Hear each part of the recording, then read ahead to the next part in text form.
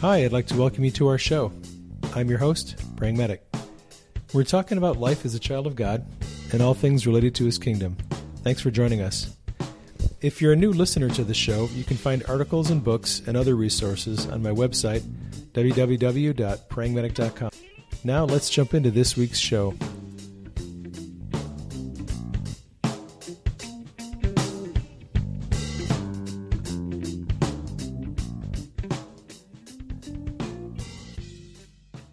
So, Mr. Michael, it's been a while since we've done a podcast. Yes, it has. And you have a new book out. I do. Called Faith to Raise the Dead. And I'm pretty excited about it. This is a little interesting because now you've written 2 books on raising the dead, and I haven't written any. And you're putting me to shame, and you're making me feel insecure and inadequate. So what the heck is up with you writing 2 books on raising the dead before I get a chance to write one? If it makes you feel better, your books sell better than mine do. Yeah, but you're still making me look bad, man. So you wrote and published Practical Keys to Raising the Dead. That was a couple months ago. Yeah, that was, I want to say like October, November. I forget exactly but when. That's a short book. Yes. It's essentially just kind of down and dirty. Here are some practical tips and keys to raising the dead. Not a lot of theology, not a lot of in-depth teaching, I'm guessing. It's meant to be something that hopefully, unless you're a super slow reader, you could read in 30 minutes or less. And the goal is, because especially too, like, let's say somebody dies, you weren't expecting it, what do you do? Well, if you hop on Kindle, you can find it, read the book in less than 30 minutes, and all of a sudden you now know what to do. And so, I mean, I wrote that specifically geared towards, I don't have months to redevelop a theological belief system and whatever else. I need to know what to do right now. Right. Whereas Faith to Raise the Dead, it's 290 pages long, basically. It's much more of a, I've got time to look at this, sit with it, study, read, and really start delving into the situation and kind of be prepared in advance. So, I mean, they're geared towards 2 different things. And I will say, too, that Practical Keys, all of the stuff contained in Practical Keys to Raise the Dead is in Faith to Raise the Dead. So, Faith to Raise the Dead is a longer work. And what kind of topics do you cover in that book? So we cover a lot of stuff. The book's split into 2 parts. The first part, the theology of resurrection, has to do with altering our belief systems in ways that basically help promote faith and help us engage spiritual principles to be successful based on changing the way we view God, changing the way we view our authority, kind of changing our perspectives as a whole. And then the second part of the book is geared more towards, okay, what do I actually do now? So the first part is changing our belief systems, changing our understanding of God, changing the way we view death and resurrection and eternal life. And I'm guessing that it's your view that a lot of us are not raising the dead because we have faulty belief systems that inform us of things that are not actually God's heart for death and resurrection. I think that's probably a good way of putting it. I mean, I don't know that I would have said it that way, but I mean, I think that's basically it, yeah.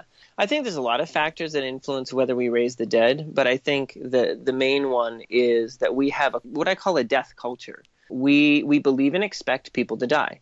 And that's not just in the church, in the body that's of Christ. That's worldwide. We expect people to die. We have involved rituals of how people die, what to do when they die. So we've got really deeply entrenched beliefs surrounding an expectation of death. And so what we have to start doing is we have to start changing kind of a corporate consciousness, if you will, or a world consciousness surrounding death and life. Because until we start transforming our beliefs, it's really hard to expect to get different results. Right, because your practices are going to be an outworking of what you believe to be true. Exactly. You're not going to pray for people to be healed if you don't believe in healing. You're not going to have faith to raise the dead if you don't believe that God wants people resurrected. The thing is, too, like there are times where people generally believe that God wants to raise people in general. But the question is, does God want to raise this specific person in front of me? And you actually talk about it in Divine Healing Made Simple. you talk about on your one of the chapters you write about faith. You talk about general faith and you talk about specific faith, and how people grow in general faith for things that God generally wants to heal people, but that on some level we also need to grow in specific faith for specific things. And this is kind of one of those things. It's like, yeah, we generally believe, oh, God wants to raise somebody somewhere, but we need to transform to understand when and who God specifically wants to raise, because that's really where the rubber meets the road. When you're in front of a dead body and you need to say, okay, is it God's will for this person to come back? How do I know that? So how can I pray in faith to believe that this is what God wants? And the only way you can do that successfully is if you already know God's will. So Christians understand, okay, Jesus raised people from the dead. The disciples raised people from the dead. Elijah raised people from the dead. So we, as a culture, we understand the concept that, yes, God every once in a while will raise somebody from the dead. But we haven't yet gotten to this point where we think that it should be natural or expected. I mean, I worked as a medic. You work as a nurse. We see people die all the time. And I have prayed for people to come back from the dead. I haven't had that great of success yet. But, you know, I've seen the miraculous, and I've seen healing, and I've seen a lot of supernatural things happen. I don't think my faith has gotten to the place yet for resurrection where I'm really, truly expecting people to get up from the dead without dumping a bunch of epinephrine and shocking them a few times. Lil atropine. Yes, exactly. You know, I know of stories. I mean, I talked to Jesse Berkey, and he's seen a bunch of people raised from the dead in his ambulance just through faith, without defibrillation, no intubation, no epinephrine. He has demonstrated amazing faith for raising the dead. And I point to people like him as forerunners. Like, here's a guy who's doing it. He's out there. He's got faith. He's seen people raised from the dead. I know that it happens, and I'm trying to wrap my mind around how do I get to that next place where I'm expecting people to be resurrected when I pray for them. Well, easy. You read my book. No, more seriously. More seriously, though. I think some of it is, like I said, I really do think it's kind of a mindset shift, but some of it is that we kind of get sometimes what we expect. And if we're not used to expecting to raise people from the dead, then when all of a sudden we're in a situation where it needs to happen, and I say needs to happen in every situation where somebody dies, it basically needs to happen, is my opinion. When we're in a situation, we don't really know if we quote unquote have enough faith. And that's where we just have to step out and assume we do. Because there's no convenient faith measure or tool, and it would be really nice if there was, like I actually mentioned in the book, and it's fun to me, but like in the cartoon anime show Dragon Ball Z, they've got these like power level measurers where it's like this Bluetooth thing that sits on your eye almost that can measure how much power somebody's got. Well, if we had a convenient little faith measure that we could just pop on and measure it, that would be really nice, but lacking that, on some level, we just have to assume that God's equipped us with what we need in that moment and just step out. And sometimes that's how miracles happen, is at least the first time you just step out with kind of a wing and a prayer, if you will, and say, you know what, God, this is what your word says, so I'm going to put action to it, and we'll see what happens. And whether it happens or not, I think as we go, we start to realize more and more that there's a need. And I think that's kind of where it's a gradual transformation process. And so I think sometimes it's not necessarily, oh, do I have enough faith for that? I've got faith for healing. Do I have faith for resurrection? Well, it's all based in the abundant life of Jesus Christ. And I think sometimes we separate things, we chop them up a little too much. And when we say, well, I've got faith for healing for lungs, but not for eyes, and I've got faith. Well, I mean, we do, and we're all guilty of it on some level, you know. Right. But because, and it's human experience too, because we're used to what we've experienced, and so we get comfortable with that. I'm great with headaches. I'm great with, I mean, there's different stuff that I'm really good with when it comes to healing, and there's other stuff I just don't get as good results in. Why is that? Who knows? Doesn't really matter. But the fact is, if I can see results in some area, then I'm seeing the life of Christ released into that condition. Well, it's the same life of Christ that's going to raise the dead. It's the same life of Christ that's going to, solve financial problems. It's the same Jesus, and it's the same power. So sometimes, like I said, I think we complicate things too much by setting things into these divided, mental boxes. I don't know. It's hard for me not to do that. I look at people like you and the people you hang around with, and a lot of them see gemstones manifest. I have never seen a gemstone manifest. Well, not that many. No, but I mean, you know what I'm saying. You have a gemstone collection. You've had gemstone parties. You've had people there when gemstones have fallen. You have a history with that. I don't.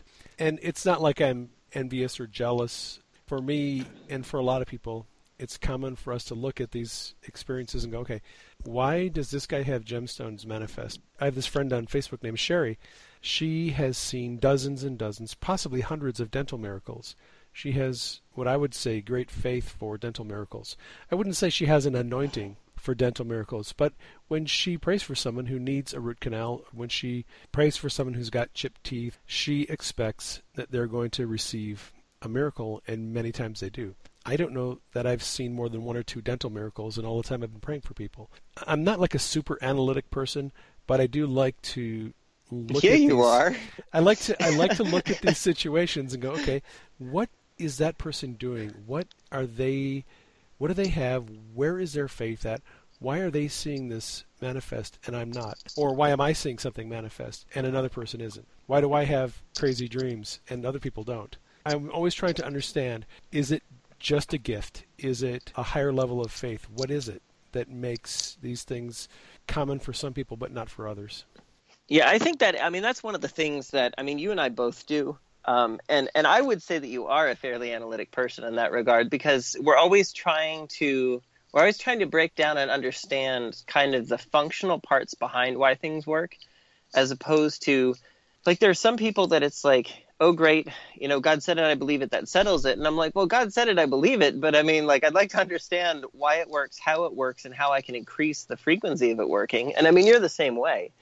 Like you said, you want to understand, so what is it about Sherry that's getting dental miracles that we're not? When I say, I think we break things up too much, there's a measure to which, yes, we do break things up for a reason. It's because we see that people consistently have results in one area and not in another. And so if you want a dental miracle, go to Sherry, not me. Not because you couldn't maybe get a result if I pray for you, because I do believe in divine healing and I do get results with things. It's just, I don't know that I've ever seen a dental miracle, and she's obviously getting good results, so go where the results are, At the same time, I'm just saying I think there's a measure to which sometimes we also can simultaneously overcomplicate, which is that I've never seen it before, and therefore I don't have any likelihood of seeing it now or in the future. Right, and that's kind of how I've approached this in the past. Like, when someone comes to me and says, hey, you got some cracked teeth, I'll tell them, okay, well, I'll pray for you. And by the way, you should send a message to this friend of mine who has a really good record for dental miracles, because she just seems to have that. But when it comes to raising the dead, I've heard a lot of testimonies of people who have seen the dead raised, and many times they'll get some prophetic revelation about something they're supposed to do to make that happen, and the person does get raised from the dead. Yeah. Well, I think sometimes it's the difference between a protocol, acting out of a protocol versus being spirit-led. And I'm a fan of both. I know you are too. You're a fan of both. Let's do both. I don't have to wonder, can I go address this situation? The answer is yes, and I'll start with protocol. And for those who don't know what that means, that basically means in the medical field, we have certain things that we're allowed to do because a physician somewhere has signed a piece of paper in advance that says when these types of things happen, you are allowed to do these sets of things. If it goes outside of that set of circumstances, then we're not allowed to do it. We have to get immediate permission first. Spiritually speaking, a protocol is where we can go take care of situations, pray for the sick or whatever it is, without having to seek guidance specifically from God on, God, am I allowed to do this? What do I do? It's essentially a formula. Yeah, essentially. But it's a formula based on, it's not like legalistic in that you have to do it this way. It's more that it's permissive in the sense of, we know that because we have authority as children of God, that we can take care of these things. And we figured out ways that tend to be effective.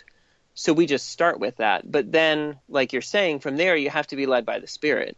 Right. And adjust as you go with the revelation that God's giving you. My protocol for physical healing, I have a protocol, I have a formula. When you talk about healing, everyone says, oh, you don't ever use a formula for healing. Well, actually, I think we all have a formula. Most of us do. I have some steps that I routinely do every time I'm praying for someone to be healed. I release power. I exercise authority. I ask God to bring His presence All right, I have these steps that I routinely use because I know that they work. And the thing is, I don't know in each case, is it going to be a release of power, or is it going to be exercising authority, or is it going to be, oh, need to go to the court of heaven, or is it, oh, they just got healed in casting out a demon. God's glory. Oh, lo, there's a demon there. Right, so I command spirits of pain to leave. I have like 5 or 6 steps that I use routinely when I'm trying to do healing because I don't know which one is going to be the one that works. So I use all of them. That's kind of my protocol for healing. I do the same thing. I usually start just by commanding or power and authority. I'll command and I'll pray. And I usually have them check if it's something that like pain or something they can test out just to see did that take care of it. If not, from there I'll usually just go immediately to commanding a demon, who I describe as they supernaturally empower natural problems. So I just assume instantly if you've got a problem, there's a demonic manifestation somewhere involved. So if it didn't get fixed first off, command the demon off. Oftentimes their pain will instantly decrease, or they'll have a weird sensation. Sometimes the pain will get worse. So, I deal with that, and then from there, if I'm praying a couple times and nothing's happening, from there I go into emotional healing. Exactly. I've actually put emotional healing higher up on the protocol, especially with people who have received a lot of prayer and they haven't been healed. Yeah. If they have gone to churches and gone to places that have a good track record for healing, and it's been a long time and they're still not healed, I kind of start with emotional healing at that point because I assume people have released power, people have tried authority, she's been through deliverance, they've been through this, they've been through that, and what I found is a lot of people haven't been through the emotional healing process that I use. So I kind of move that up the protocol, and I use that a lot more often now, and I'm seeing pretty good results with it, actually. Well, that's because it works, and I think that's the key is, there are times when I talk to people that are like, oh, you have to be led by the Spirit. I'm not saying don't be led by the Spirit. I'm just saying that the Holy Spirit's given us wisdom and insight. As we've analyzed and looked at these things, we know some of what works. We know some of what doesn't work. So instead of trying a bunch of stuff that probably won't work, we start with the things that tend to be effective, and they take care of 50% or more of the problems when we do it this way. And I think really resurrection, I'd like to say that it's the same way in that, if you do these things, you'll get, people getting raised 50% of the time or more. I can't say that that's true. Otherwise, I'd have a track record of 50% instead of 0. But, and I've tried on close to 20 people, animals, whatever. I've tried it with enough people that, trust me, if it was batting close to 50%, I'd be aware of it. But there are still protocols, I think, and things that we can do. There are spiritual principles that they work because they work. And so just continue to work them unless God brings something more clear and specific along in the situation. Right, because sometimes you're not going to get divine revelation. And if you're not getting divine revelation, you need to go through the protocols. And you start with this, and you try this, and you try that, and you try that. And then if you are getting divine revelation, then you can throw the protocol book out and go, oh, this is what the Holy Spirit's saying. Let's do this and let's do that. And sometimes what is in the protocol will actually be what the Holy Spirit's telling you to do. He'll just tell you, go to step 5 and forget the other 4 steps because this is what they need. In any situation, I think it's key to listen to what God's saying, but God also wants to train and teach us. And that's kind of some of my heart with this subject. Is that we have a lot of really good teaching about healing. We've got a lot of good teaching about emotional healing. It's just a lot of people haven't necessarily run into that teaching, but there's a lot of good teaching on the subject. There's a lot of good teaching out there, but I think really the church has been in a really unhealthy place in regards to our understanding about resurrection and abundant life. And it shows in the results we get, really. If you think about it, if we really understood the depths of the abundant life that God has for us, then the health of people in the church would be drastically different than the health of people who aren't followers of Jesus. A lot of leaders talk about what great faith they have or what great teaching they have or what great programs they have. But if you look at the fruit that those ministries are bearing, the fruit says what they're doing isn't all that good. You've got a lot of really sick people. You've got a lot of people who die too young. You have people that are relatively powerless and don't understand their authority, and it's kind of a mess in the body of Christ. If we were walking in a true knowledge of our identity and who we are as sons of God, the fruit that we would be bearing would be a lot different. I think most of us are just still in the shallow end of the pool. And would probably put myself in there too. Look, I'm not seeing a lot of people raised from the dead right now. I'm not seeing gemstones manifest, at will. I'm not seeing oil and gold dust all over the place, and I'm not just this walking signs and wonders guy like I could be. And I think a lot of that comes around to the fact that I still need to get my mind renewed and my spirit renewed, and I need a better understanding of what God's heart really is for the abundant life. I mean, I feel the same way. I feel like, really the church as a whole is in the shallow end of the pool. I mean, I've written 2 books on different signs and wonders already, and I mean, I see feathers and stuff. I mean, I had one show up yesterday or the day before while I was having an argument with my wife and typing something on the computer, and I felt like it was God just kind of helping me shift where I was at. But I mean, as a general whole, I mean, it's not like every time I turn around, wow, there's just like some manifestation of glory. Like, I wish there was, I wish it was that way, but I believe that God is collectively taking the body forward. And I think we're all in the shallow end of the pool. I mean, let's take a simple example is obesity. Okay, obesity in the United States, as I'm sure you know, is huge. It is one of the major problems. And if you look at all of the death-related issues that obesity is linked to, you've got hypertension, heart disease, diabetes, neuropathy. So like for people that don't know what that is, about basically your nerves stop working right in your extremities. So you get a bunch of pain in your feet and your hands and they stop working right. If you're diabetic, like your feet basically get ulcers and then fall off. Once you get into the diabetes, it is circling the drain with worse and worse illnesses. You get into kidney failure, you get into glaucoma, you get into peripheral vascular disease, heart failure. But all of that stems from too much weight. I mean, if you had to take a lot of that back to its primary issue, it's from being overweight. And not to harp on people being overweight, because I have a lot of compassion for people that have difficulty losing weight. It can be very hard. But the point remains that even when we have people preaching about divine health, if you look at a lot of the people who are preaching and teaching on divine health, they're not exactly thin themselves. And the reason I say that is not to poke fun at anybody. It's that there's something we're missing in the manifestation of the life of Christ in our lives. Because if we were walking it out and living it out to the extent that I think we could, then I believe that it would be manifesting in our own bodies at a higher level. And the reason I pick obesity is because it's visible from the outside. Like it's not something, it's not very subjective. It's kind of an objective thing that you can just see by looking at people, if that makes sense. And it's so connected with health problems. And so I don't think it's just, I mean, yeah, there's a measure, okay, maybe we need some diet change or something or exercise, but I don't think that's all of it, because those are all natural solutions to a natural problem. And we're talking about a supernatural God who supernaturally gives us abundant life. So I believe there have to be a supernatural manifestation that keeps us healthy, regardless of whether we have access to the healthiest, raw, fresh, vegan, organic food or not. You know what I mean? Yep, I agree with you. Well, and this is where you start getting into things that people don't talk much about, especially in mainline churches. Things like healing DNA. I had a dream not too long ago where the Lord told me that Denise needs healing of her DNA to get healed of gluten intolerance. Adam came into the earth with intact, perfect DNA from the Father. And ever since then, the enemy has been corrupting our DNA, corrupting the seed. And every generation that comes out farther from Adam is one more level of magnitude off on our DNA.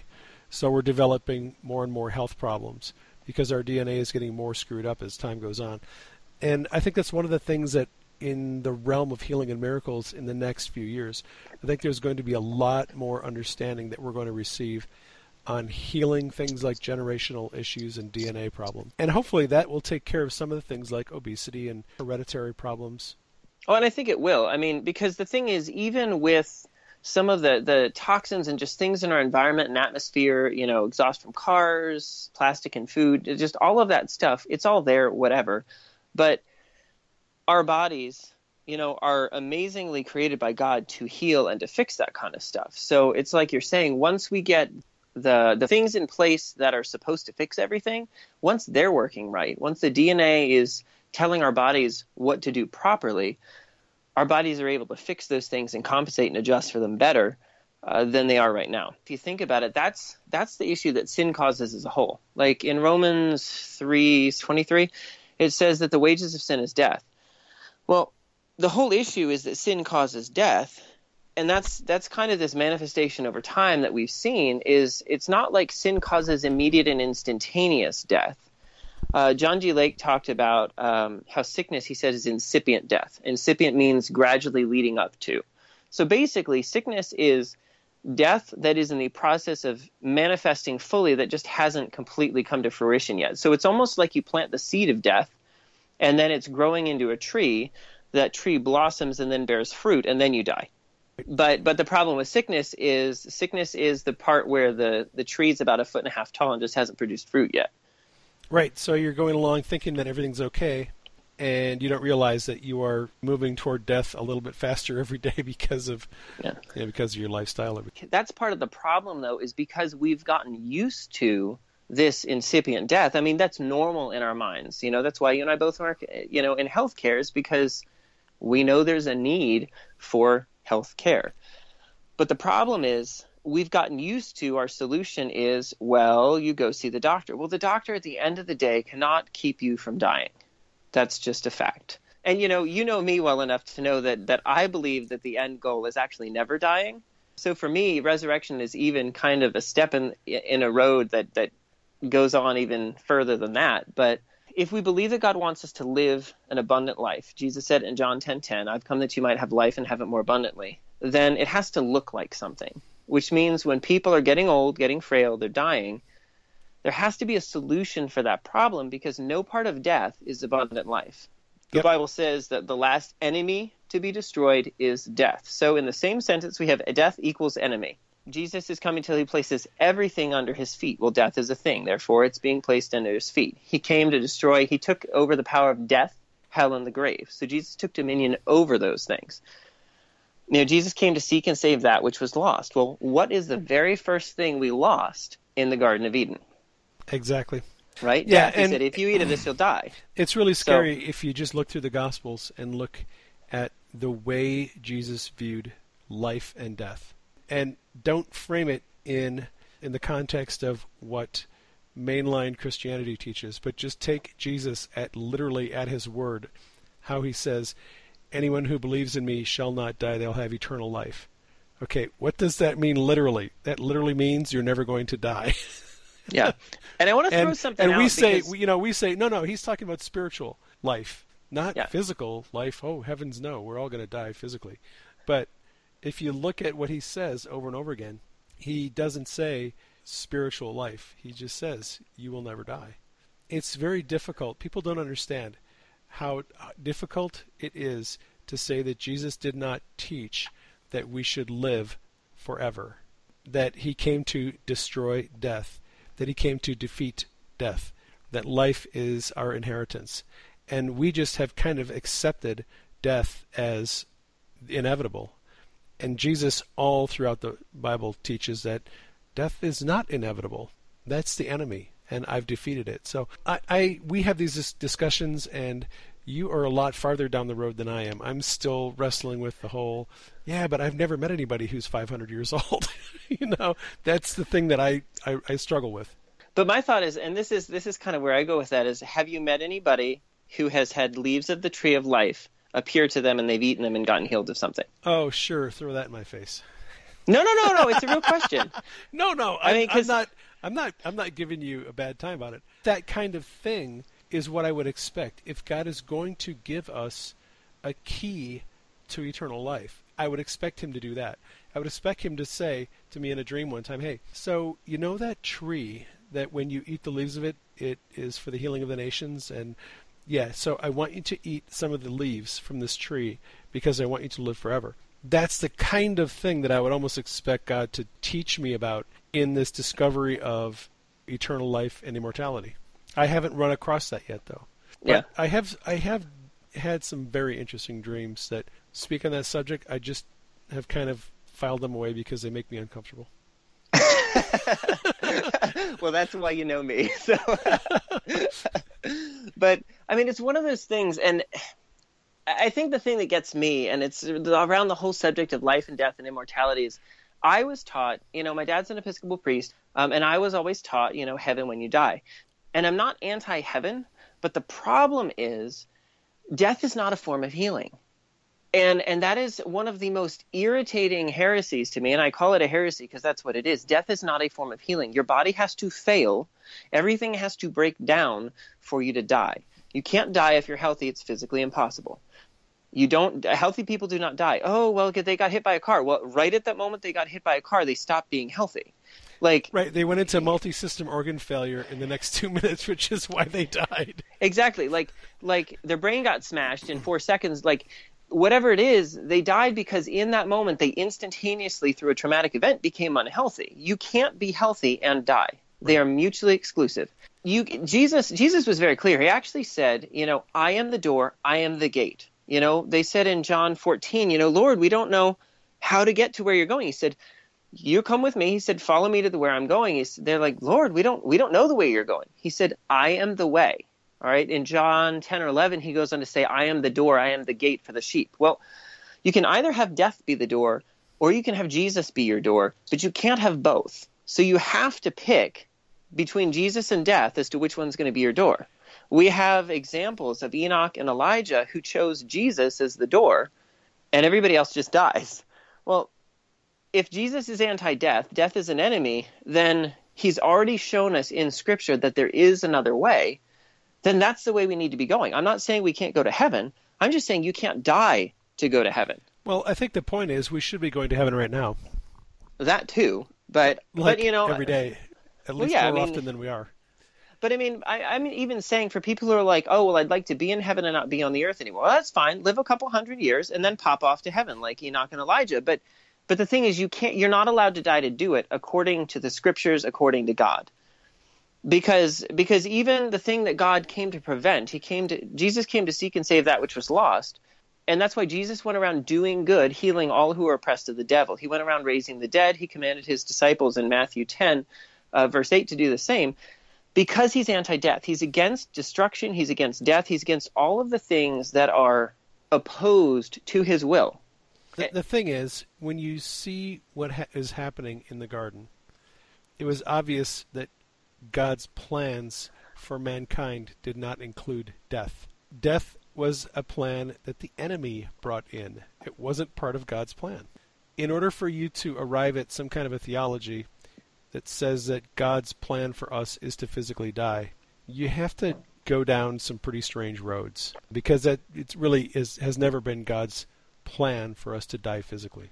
But one of the problems, and this is where I believe mind renewal is so key in this, is we have developed a very keen theology that tells us that not only does God want us to die, but that he kills certain people at certain times, certain places, and in certain ways. And the reason that's an issue is because the moment you start believing that God kills people, it's really hard to know when you're in front of a dead body, does God want this person dead? Like, did he kill this one?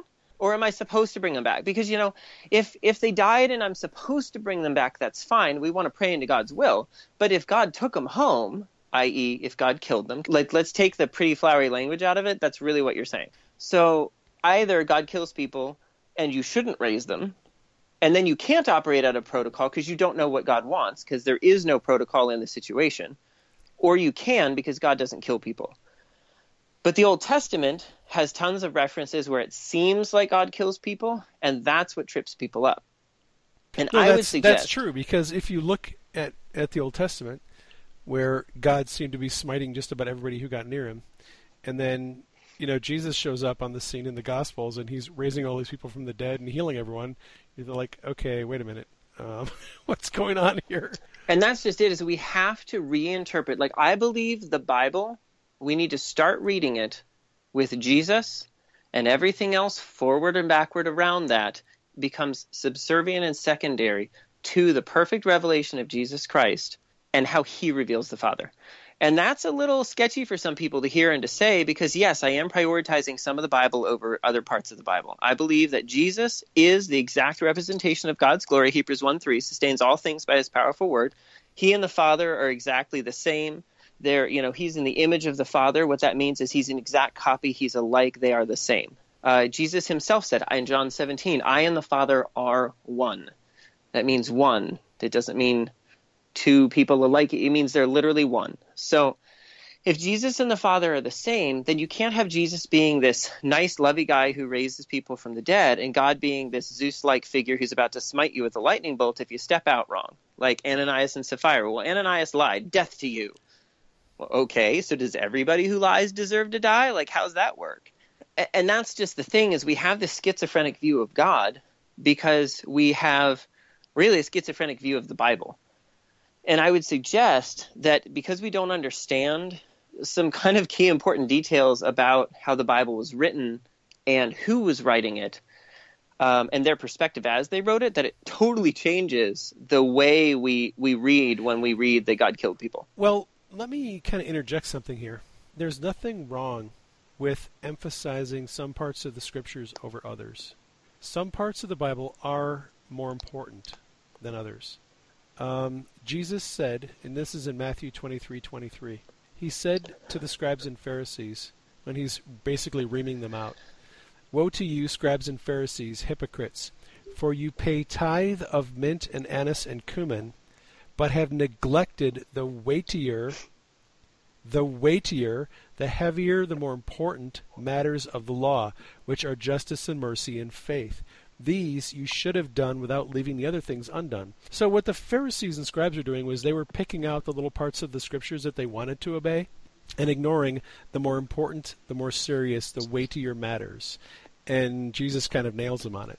There are things in the scriptures that I think are more significant and more important, and things that are less significant and less important. Again, when you look through the Gospels and you look at what Jesus was doing, healing the sick, raising the dead, casting out demons, those become the weightier matters. And other things like tithing become not quite so important. Right. Well, I mean, I think it's so true. And I mean, it really does come down to a redefinition of God. And it's not a redefinition of God in the sense of, we're going to create a brand new God in our own image. We're going to just throw out certain scriptures. All of the scriptures can stay fine, but some of them are translated poorly. That's a fact. Some of them could be translated multiple ways. And because translation it's not a science, it's an art. The translator, whoever's translating it, has to make critical choices depending on the words they're translating. I speak two and a little bit of a third language. So, I understand depending on when I'm translating something, from one language to another, there's not always a good way to say one word. And so I have to use multiple words to say that same concept or object or whatever in a different language. So sometimes you have to communicate something differently because the language just doesn't have the right way to say it when you put it from one language to another. So there are a lot of phrases and ideas and idioms in the Greek that we do not have an English equivalent for. There are a lot of ideas in French and German and other languages that do not translate into English. And the same is true in Chinese and Japanese.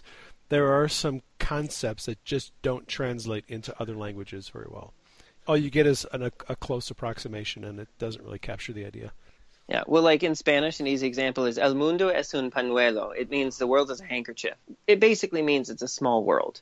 But it's a small world is an English term. The world is a handkerchief. It's a small item, but that's a phrase that in Spanish, but I mean, it doesn't translate well. What do you mean the world's a handkerchief? Is that some metaphor? Yes, it is a metaphor, but if you don't understand the saying, it doesn't make any sense whatsoever. Right, and always remember, a metaphor is like a simile.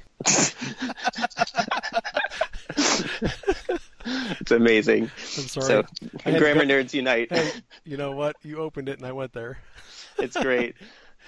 So, but go ahead. But I mean, that's the reason that's key is because when we look at scriptures that we say, this means this. Well, sometimes it means that, except when it doesn't. And the only way you can know that is when you go back. I like blueletterbible.org is my friend. I love Blue Letter Bible. Because you can look up the exact actual words in Greek and Hebrew, see what they mean. It gives you lists of the varying meanings. It's almost like reading into the Amplified Bible, except you can see where the Amplified Bible got the pregnant meaning it has. It's much more clear than just reading a verse in the Amplified. And the reason I like reading it is because it tells me when I feel like God's giving me a revelation about something in Scripture, I'll go back and check it in the Blue Letter Bible, check out the Greek and say, does it really say, or can it really say, I should say, what the Lord's showing me? And usually it does. I mean, usually it is. It can be interpreted one of multiple ways. The interpreter chose it one way, and what the Lord's telling me is basically, look, this can be correctly and accurately read a different way. And when you do read it a different way, it totally changes the view you get of God when you read that same verse, because it says something different. Like, you have to actually change words, but you can change them because it's still correct to do that. So when you have God, smiting somebody in a situation, you've got a situation where God actually isn't smiting somebody. You've got the devil smiting somebody because the Hebrew belief is that the devil worked for God. Right. So... Right. In a situation where you believe Satan's God's employee, then everything gets attributed to God because God's the owner of the company. Right. Well, and that's part of the problem with taking too much of your theology from the Old Testament. And the problem there is Moses and the prophets didn't understand Satan and the kingdom of darkness. They didn't understand demons. They didn't really have much of understanding of how that all worked. So most of the Old Testament writers attributed both death and life to God. Yeah, inaccurately, I should say. And Jesus comes along in John 10:10 and says, hang on a minute, guys. I have come that you may have life and that more abundantly.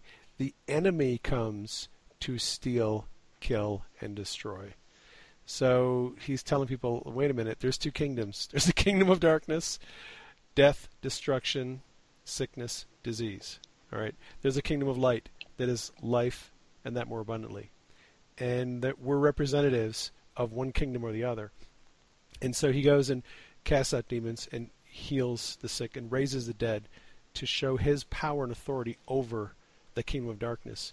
And that kind of messed up the Old Testament theology for people who thought, well, God was just into killing everybody. Hey, you live, you die, it's all in God's hands, and God kills some people for some reasons and lets other people live. And Jesus really flipped that understanding upside down. He didn't kill anybody. He went to funerals, he raised people from the dead, and healed a lot of sick people and cast out a lot of demons. And I think a lot of us still are struggling to come up with a proper understanding of the nature of God and his kingdom and the nature of the kingdom of darkness. Well, for sure. And it's difficult because we've all been taught a certain way, and we're discovering more and more that the way we've been taught just isn't how it is. I mean, that's not a condemnation on anybody because I think most of us have learned it quote unquote wrong. And I'm not even saying we've got it all right now. It's just I feel like we've advanced from where we started. If you think about Moses, when Moses said to God, I want to see you, I want to see your face, whatever it was he said, show me your glory. What the Lord said to him, he didn't say, I am the vengeful God, let me cause my vengeance to pass before you. He didn't say, I'm the almighty smiter, let me smite you because that's who I am. He said one thing and one thing only. He said, I'm going to cause all my goodness to pass before you. So you want to know the essence and core of God's nature. In the Old Testament, he made it very clear. He said, I'm going to cause my goodness to pass before you. So the very nature of God's essence is goodness, it's love, it's light. In him there is no darkness at all. There is no agreement between Christ and Belial, light and darkness. The two are as separate can be. And the New Testament only confirms this revelation that God gave to Moses. So the Bible says how Jesus of Nazareth went around doing good, like his heavenly Father, who causes all his goodness to pass before Moses. He went on doing good and healing all who are oppressed of the devil. So it's the goodness of God that allows for healing. It's the goodness of God that allows for resurrection because Jesus is a manifestation and the emulation, the perfect example of the goodness of God. I think you can never go wrong if you teach people about the goodness of God. You can't exaggerate the goodness of God. I think if you really want to understand God and if you want to represent him well, start by understanding his goodness and plumb the depths of the goodness of God before you go into the other end of things and start looking at the dark side of God, the anger of God, the wrath of God, the vengeance of God. I think you should first understand God's goodness because I think that's where a lot of people go wrong. I think they understand or they study God's anger and wrath and judgment and all these negative things side of God, and never really get around to understanding his goodness, which is, I think, much more prevalent. It's much more useful. It's a much more practical theology. If you ever hope to operate in the supernatural, you have to have an understanding of God's goodness. Not only that, but it's, like you said, it's more practical, it's more effective, but it changes the way you view judgment, vengeance, blah, all of this other stuff when you start from his goodness. And, right. and that's some of what happens is if you start with a God who's out to get you and occasionally he'll throw you something in a little, I don't know, token of something, versus if you who are evil know how to give good gifts, how much more will your Father in heaven, who's good, give good gifts to those who ask. Like, it totally throws it on its head because you start to understand this quote-unquote vengeance of God is against everything that hinders love. His vengeance, his wrath, everything that is quote-unquote out to get you, it's not actually against you because all wrath was poured out on the cross, but it's against everything that hinders his light and his life and his love being displayed in and through you. We have gone down some really good rabbit trails here, Michael, but I do have to get myself going in the direction of getting Denise something to eat tonight. I have a couple more questions I want to ask you real quick, though. Yeah. Are you going to be at the gathering this summer in Tacoma in July? I will be. I would not be caught otherwise. My wife and I will be there. We'll actually have a table where you can buy all of our books, and we'll be helping assist with the conference, too. Well, that is going to be epic, and I'm looking forward to that. Yeah, me too. You have a future book coming up on traveling in the Spirit that you're working on? Yes. So it's kind of a tight deadline because we got to have it done by the end of the July conference. Not by the end of the conference, but by the end of July for the conference. So you're going to try to have that book ready so it'll be available at the conference? Oh, it will be available at the conference. That is, I've already planned a couple days to take off of work just to have extra time to work on it. Oh, right on. Well, I'm going to wish you good luck with that because writing that book for me, my book on traveling in the Spirit was, oh, man. It was almost killed me. It was such a difficult book to write. Well, God's been very kind, and I already have, I think, 5 or 6 of like 14 or 15 chapters written, and I wrote most of them at work at night while nothing was happening. I love it when you get those quiet nights when you can just write and write and write all night long. Well, I've been praying and saying to God, because I've said to God, God, I feel like this is what you've given me to do right now. If this is going to happen, you've got to make a way. And then I go to work the next night. I get like 2 patients the whole night who are super easy. They sleep all night. I wake them up occasionally. I do my job. I mean, I do what I'm supposed to do. But there's, 2 to 3 hours at a time of nothing in between. And so I just get a bunch of writing done. So you got to love it. Working for God has benefits big time. Yeah, that's something I'm working on. It's something I'm excited about, and I'm just kind of pushing towards that. And I mean, it's going to happen. It's just one of those things. I just got to keep putting time into it, and it'll be done for this summer. So I'm excited. And then your lovely wife is going to do an amazing cover like she always does. Well, she is pretty good at book covers. I like the work that she's done for me so far. And she's done really nice covers for you, too. Yeah, she has. So tell people where they can find you on social media, website, Facebook, any other places where they can get you? So thekingsofeden.com is my website. You can find, I put out a blog every week. Started actually in January to put out a word of the week every week. So at the beginning of your week on Monday, if you want a prophetic word to start your week, that's a good place to go. Put out blogs every Wednesday. You can find my books there. Amazon.com, Michael C. King is me. If you go on Facebook, it's Michael C. King as well. You're on Twitter? And let's see what else. I'm on Twitter. I think it's the Kings of Eden or the Kings of Eden 1. I forget which. I think on Instagram, maybe it's the Kings of Eden 1. People took names, so I had to add a number in the end. But basically, if you search for the Kings of Eden, anywhere you go, you should be able to find me one way or the other. So, yeah, I mean, I'm active on Instagram somewhat, sort of, kind of on Twitter. Best place is on Facebook. And always at thekingsofeden.com. You're another one of those Facebook people. I like Facebook. My people on Twitter and Periscope are giving me a bad time about being so active on Facebook. And I'm like, well, that's kind of where my tribe hangs out at. Well, I am so glad I got to talk to you again and do another podcast. I wish you well, and I'll be praying for success on this next book. And if you want to increase your faith to raise the dead, I would really recommend checking out Michael's new book. Michael, thank you for being on the podcast. I'm looking forward to our next interview.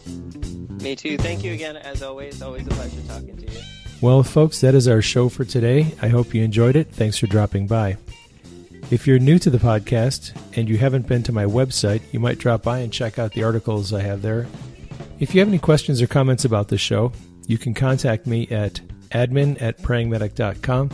That's ADMIN at prayingmedic.com. You can also contact me on Facebook and Twitter. I'd like to thank you again for dropping by. I hope you enjoyed the show.